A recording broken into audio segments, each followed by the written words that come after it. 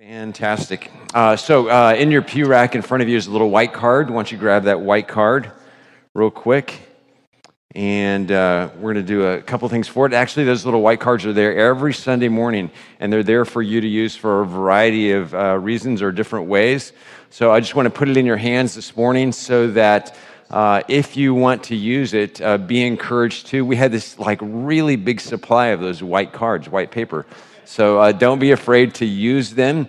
You can write a prayer request on them if you want information. If you don't know what that QR code is, that thing in the pew, and if you're just sort of not a QR code person, don't carry a smartphone, you can use the old-fashioned paper to request prayer, to request information, to communicate in any way with us. There's a box where you can drop offerings, as Gladys mentioned, but you can also drop these white pieces of paper into that box on your way out. I want to encourage you to use them in a few ways this morning because I have an extra minute or two. Last week we did the FAQs, and so we want to encourage questions, I do, along the way of life, and not just one Sunday a year or every several years. So if you ever have a question, a hard question, a question about the scriptures, about God, about anything, you're welcome to just submit it. You can drop it in the box any Sunday, any day, any time. And that's not the only way we can communicate, but that's just one way. And you can put your name on it, or it can be anonymous. So I want to encourage you to do that. We also talked last week, just a mention in reference to or in answering one of the questions that we dealt with, something called Celebrate Recovery. Someone said, I've got this besetting sin. It's just been with me, and it's just haunted me, and been with me my whole life. How do I shake that? How can I? Can God help me? So some of us have been talking about a ministry called Celebrate Recovery that helps people with addictions. So if that's something that you may be interested in, you're welcome to just anonymously drop that in there. And then Gladys, did you mention Kingdom Club musical? Just a little bit. I dashed out to fix my mic. So last night was spectacular. It was absolutely spectacular here in the sanctuary. We had a Kingdom Club musical in person, live, kids up on the platform, parents and people from the congregation and the community in the pews, sort of celebrating and worshiping God. And I was reminded of the just really large number of people that it takes to pull that off.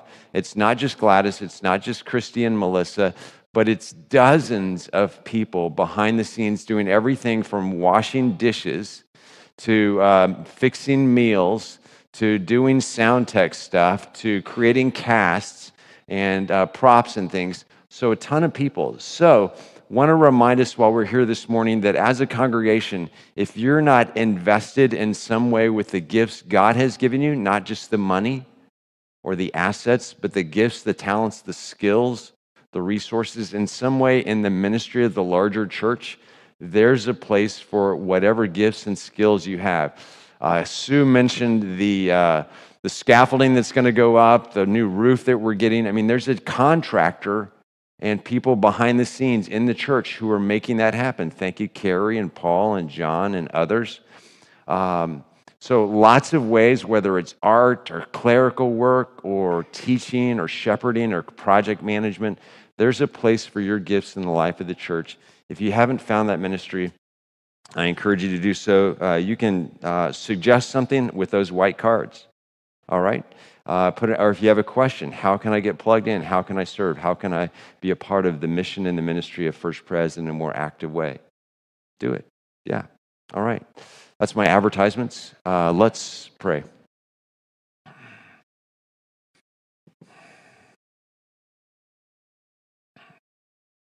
God, we've delighted in singing and in listening and in expressing. We want to be united with you in fellowship in a way that appropriately recognizes who you are and in ways that we are able to see you, bring you glory, and be affected by you, by your presence and your power. We ask that as we open your word this morning, that you would give us eyes that are good to see, hearts that are good soil, ears that can hear, and that you would grow in us things that are pleasing to you and that bring glory to you and that bring delight and joy to us. I pray and ask that as my words are true to your word, that they be taken to heart. If my words stray or deviate in any way from your word, may they be quickly forgotten. We pray in Jesus' name. Amen. So, we finished the Gospel of Mark, and that was a good experience over the past year and a half for many of us, most of us. A few of you felt like I just couldn't remember some of the substantive things from Mark and express that to me. So we're actually going to do it again, and we're going to start this morning on the Gospel of Mark, chapter 1, verse 1, the beginning of the good news of Jesus, the Messiah, the Son of God. Now, 90% of Americans say that they believe in God or some kind of God or some higher power, roughly 90%. About 50% of Americans are members of churches, and that number is in decline. Church membership is. Our society as a whole is becoming increasingly diverse ethnically, culturally, religiously. A smaller and smaller percentage of people in America identify as Christians or subscribe to Christianity. What is on the rise is uncertainty about God.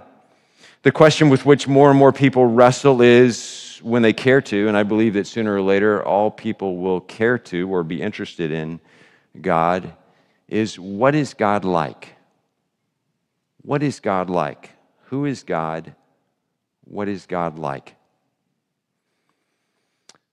And so how about for starters this morning as we begin, not the Gospel of Mark, but a new kind of series, how about we consider those questions, address the world's questions, discuss those kinds of questions, maybe respond to those questions. Who, what, and how is God? It's fairly easy to agree that God is other, that God is wholly different, that God is not like us, God is other. It's fairly easy to agree that God is spirit, that God is different than us, and that God is not a physical being around us. From there, we can take another step and agree that God is omnipresent, God is everywhere. God, the one true God, is not confined to space or to a building or to a room like this. God is not bound by gravity or by time zones like we are. God is not limited to time or space. God is everywhere. And we can agree that God is omniscient. God knows everything. God never went to school. God never got an education. God never went to college. He has no degrees or diplomas because God doesn't need any. God already knows everything. All of the great discoveries that have been made, all the great discoveries that are being made in labs today and behind telescopes, all of the great discoveries that will be made, God already knows. God knew them in the past. He knows them today. He will know them in the future. You can't hide stuff from God. God knows everything. He's omniscient. And God is also omnipotent, infinitely powerful. Imagine that. We're hearing more and more about the strength and the power of nuclear weapons. Those are nothing to God. Asteroids hitting the earth, we mentioned last week. That is nothing to God. God can change the orbit of planets. God can create universes. Once upon a time, there was a scientist who said, challenge God, said, I can do anything you can do. I can go head to head with you. I can create life. God says, okay, well, let's do it. Let's go at it, mano a mano. So the scientist scoops down and picks up some dirt, and God says, no, no, no, no, no, no. You got to make your own dirt, buddy. Got to make your own dirt. God is other, God is spirit, God is omnipresent, God is omniscient, God is omnipotent. Christian theologians would go on to tell us that God is infinite or eternal, always existing, having no beginning and no end. God is immutable. God doesn't change. He cannot be changed. God is self-sufficient. This is a big one that people often forget. God has no needs. God doesn't need us. God is self-sufficient. God is holy, meaning God is upright and pure and always right. God is glorious. God is infinitely beautiful. And we could go on, but in all of those things, still something is lacking. something important that we read about throughout the scriptures and that we have come to know ourselves in different ways, and which is maybe stated most clearly near the back of the Bible in a little letter that we know as 1 John, the first epistle of John, where are written these words: God is love. God is love.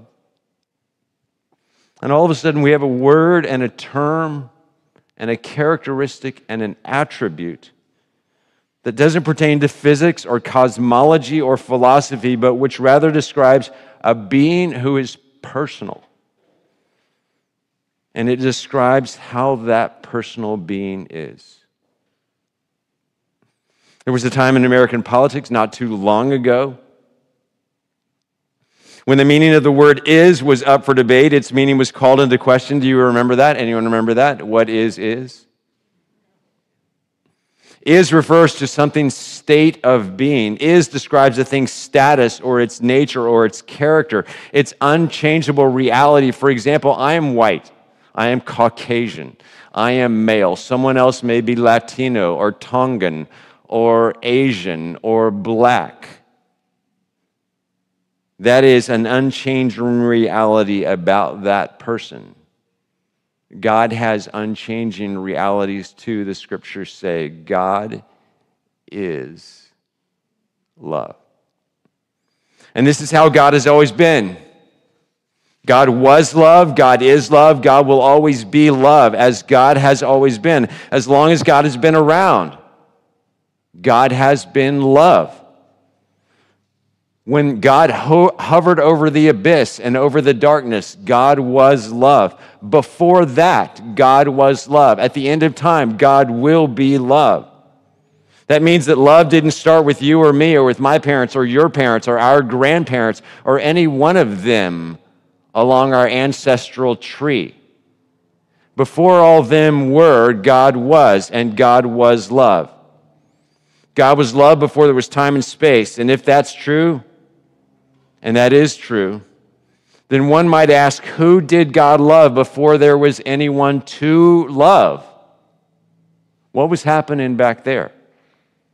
Well, if God is love and there was no one else to love, then the only one available for God to love would be God himself, because God was the only one who was there. There was no one else to love. And yes, that sounds a little bit selfish that God would love God's self, and God tells us not to be selfish, and so we've got a little bit of a conundrum.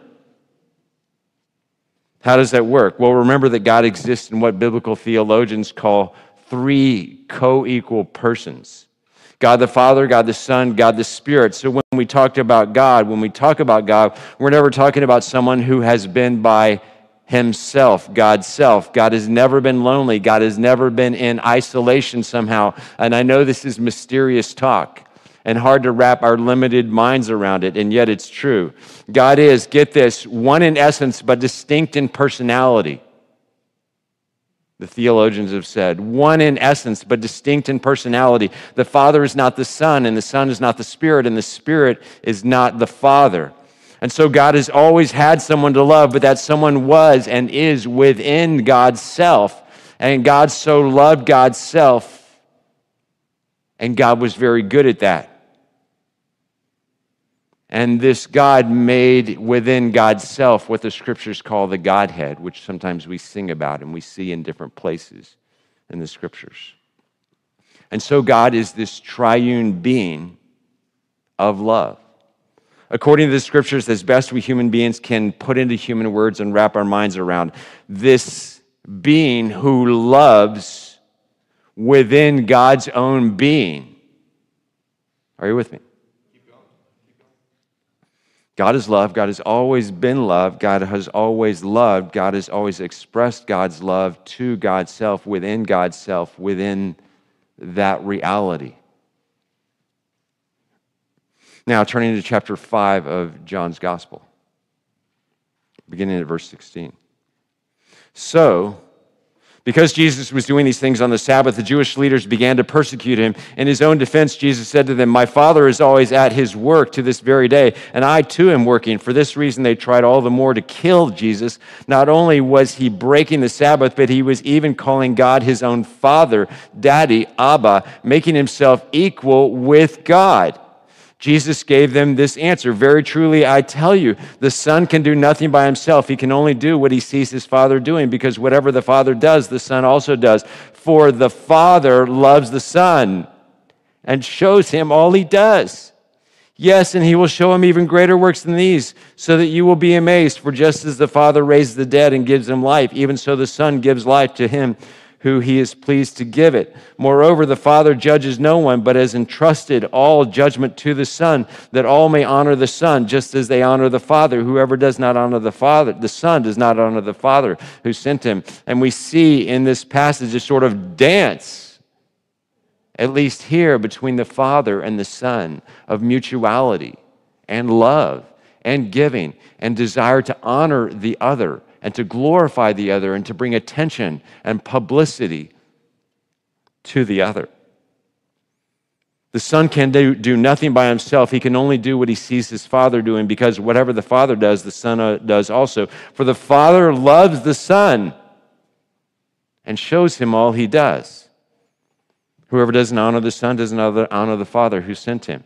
And there's more. In John chapter 3, verse 35, John the Baptist says the Father loves the Son. In John 10, verse 17, Jesus says the Father loves the Son. In John 17, Jesus says God the Father loves the Son. In John 15, Jesus says the Father loves the Son. God's relationship with God's self is love. This is who God is, and therefore what God does. Now, I want to take a sidebar for just a moment from that. We'll jump back on track in a second. What the scriptures mean by love is not like. It's not to like. Though we use that word, we use love in that way all of the time. You love pizza, you love ice cream, you love your job, you love sports, you love the Warriors. What are the things that we love and that we say that we love? The list could go on, but we would do well to stop using love in that way in our vocabulary, because it clutters what the scriptures really, really, really mean. To like is to have a strong affinity for something, to delight in something, to be obsessed by something. To love is wholly different. We should also note that the most common word used for love in the Greek scriptures does not refer to romance or physical affection or those gushy feelings that one gets in 7th grade or 10th grade or whenever. Rather, the biblical word most often translated love, and the word we are talking about this morning, means to act on behalf of another person's well-being.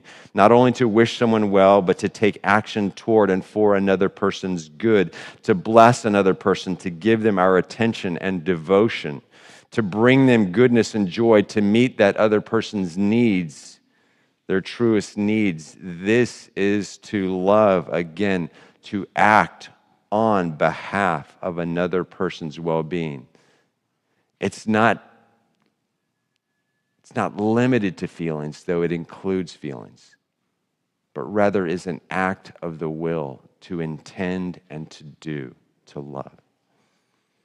And this is God.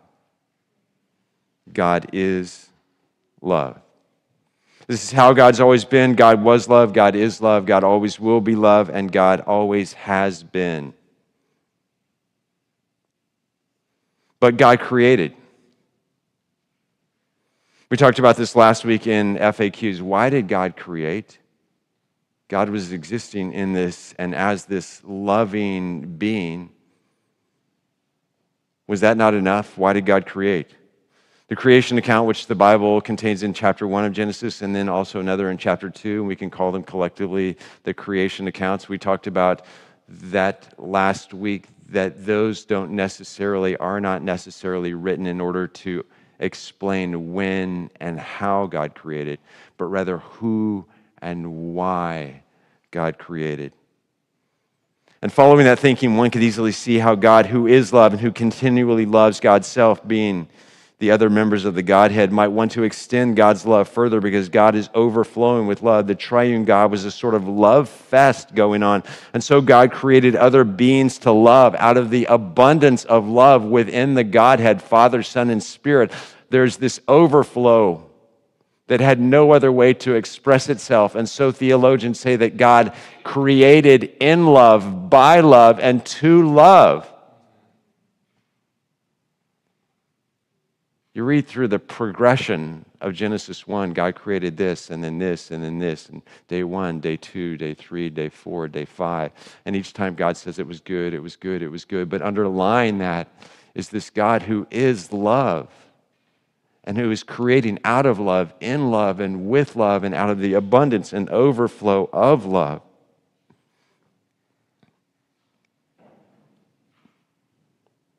One might also conclude, if one reads Ephesians chapter 1, don't have time to go into depth there this morning.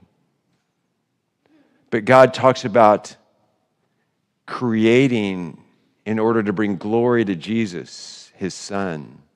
And the Son's function is to bring glory to the Father. And there's this mutual pushing and delivering of glory to the other. God is love. God expresses that love within God's self and to the other persons of God, and God expresses that love beyond God's self, and God can do no other because God is love. God can do no other because God is love, and I'm going to come back to that in a moment, but first let's be clear about who God isn't. It's possible that because Jesus called God Father, and because Jesus invited his apprentices to call God Father and to know God as Father, that when any of us, particularly as a child, and has an earthly father, biological father, an adopted father, a stepfather, a foster father, a father figure in our lives in some certain way, that we might think, consciously or unconsciously, that God the Father is in any way or in some way like our earthly fathers. Are you following that? Every one of us has a father or some fathers, some form of father in our lives. And so Jesus says, call God Father as I call God Father. And he continually referred to his Father as Father, Daddy, Abba. It's possible, particularly as a child, and we were all children at one point, that a child, that a young person, that each of us might transfer to one's understanding of God the Father what one sees or experiences or has seen or has experienced in and about one's earthly father. And that's not always a good thing. On earth and in our lives, there are many good fathers. Many of us have had good fathers, faithful, kind, generous, and loving fathers. And others of us may have experienced less than that. Fathers who were not virtuous, fathers who were not faithful, fathers who were not loving.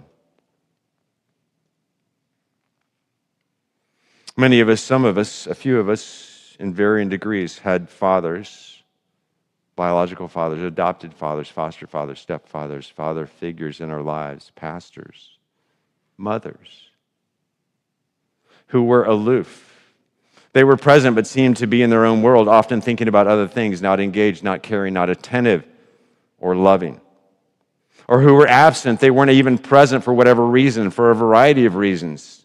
They weren't around, they weren't available. Maybe there was no communication at all, only occasional contact and otherwise radio silence. They were off doing their own things, off with other people, off doing their projects, off expressing their own ambitions, not present, maybe through no fault of their own.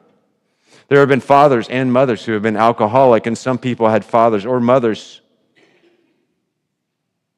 who were chained to the bottle or other addictions.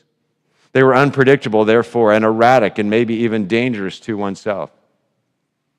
And it's possible that some people as a child might transfer that idea of father to Jesus, Daddy, Abba. And there have been fathers that some of us had who were angry for any variety of reasons, because they themselves were hurt, or because of disappointment or betrayal or unmet expectations or some injustice, and the child ends up as the recipient of collateral damage due to that anger. And there have been, sadly, grievously, Unfortunately, fathers who have been abusive. Some parents are simply abusive verbally, physically, emotionally, and otherwise. The opposite of love. The opposite of love. And in a worst case scenario, a young person's first impressions of God the Father or understanding of God could derive from their father on earth or a mother. And I'm not saying that's the way things are for any of us here or all of us. I'm only saying that's a possibility, and that probably is the way things work to some degree for some people and with some people as children. And when things are formed in us as children, they tend to stick around. If not here, then here.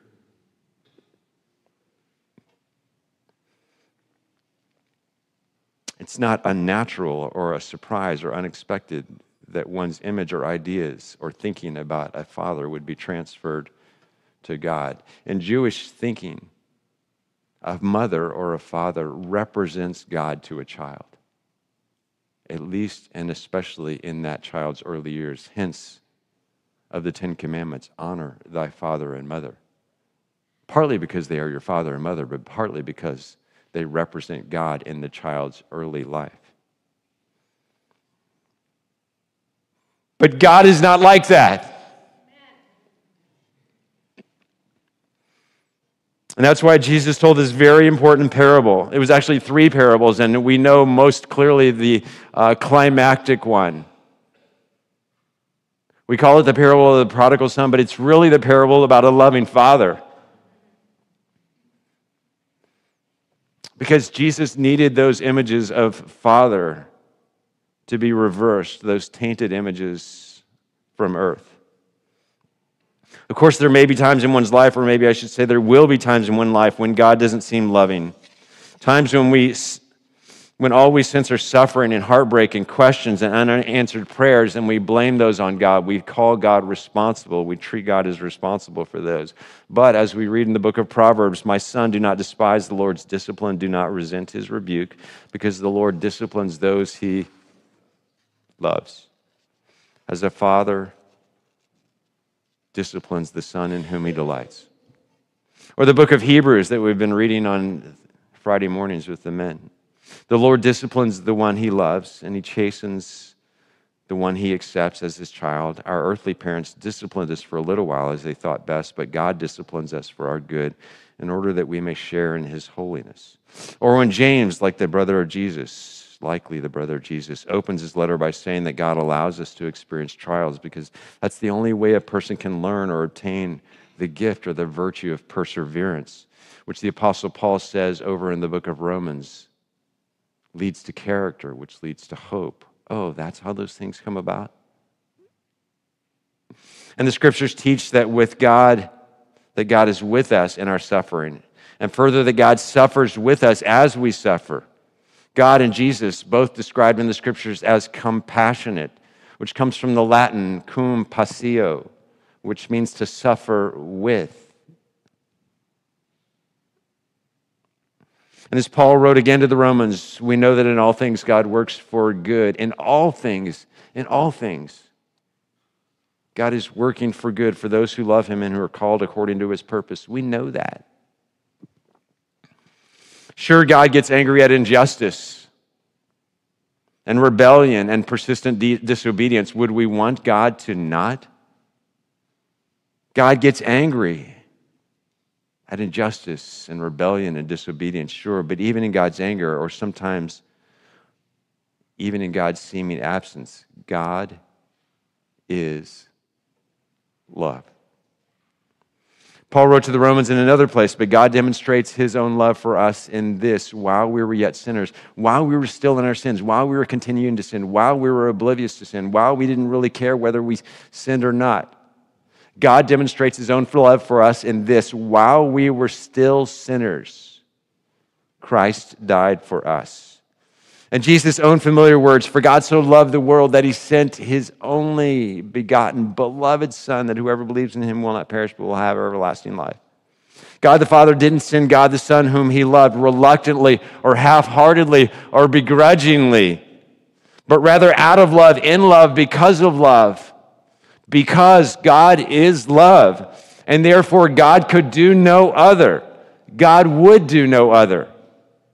And now back to where we started in chapter 4 of 1 John, John's first epistle, where we read. Dear friends, let's love one another, for love comes from God. Everyone who loves has been born of God and knows God. Whoever does not love, doesn't know God, because God is love.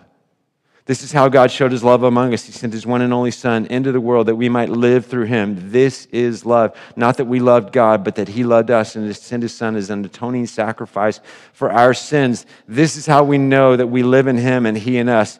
He has given us his Spirit, and we have seen and testified that the Father has sent his Son to be the Savior of the world. If anyone acknowledges that Jesus is the Son of God, God lives in them and they in God. And so we know and rely on the love God has for us. Say it with me. God is love. Whoever lives in love lives in God and God in them. God cannot act, behave, decide, or reign in ways that are not loving. It is not possible, because to do so would be out of God's character. This is not possible for God. One of the questions that sometimes gets asked, is a frequently asked difficult question, is what can God not do? God cannot act in love. There you go. There's one answer. It's just not possible, because God is love. Whatever distorted or incomplete images or ideas one may have had or still has about the character or the will of God, by God's grace, may those false ideas or that false thinking be set aside for the truth as revealed in the Scriptures and is revealed in Jesus, and God's act of sending Jesus to us, to the world, for us, to die in our place. And with this truth before us, and only with this truth as our foundation, the stage is set, or beginning to be set, for us to explore in the coming weeks what it means to live in God and to live in love and to live into the first of our values, loving all people unconditionally. Because that is the beginning, that's where it begins, that is the foundation. And if you try to start somewhere else, you're lost and you're toast and you've got nothing to stand on. But if that is where you begin, we've got everything to stand on and a foundation that cannot be shaken, and the answer to all of the world's challenges and questions.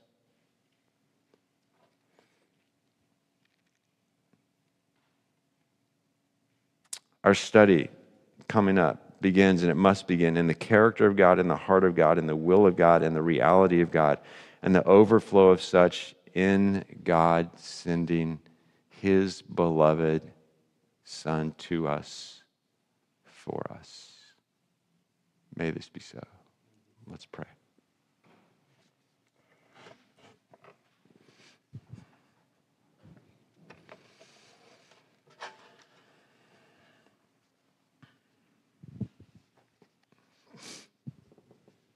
May you be honored and worshiped and glorified among us, Father, Son, and Spirit, triune God, full of and overflowing with love. May you be honored and glorified and worshiped, adored and revered among us, in us and through us. For your love poured out to us, expressed to us in the sending of your Son, the giving of your beloved, as a gift, as a propitiation, an expiation, satisfaction, payment, ransom, gift in our place, dying that we might live. We thank you and we praise you. We confess our ongoing rebellion and disobedience and unfaithfulness, even as we acknowledge that while we were yet sinners, Christ died for us. We are humbled. Humble us. We hear. Help us to hear. We love. Help us to love. You, the wellspring of love, in whose name we pray. Amen.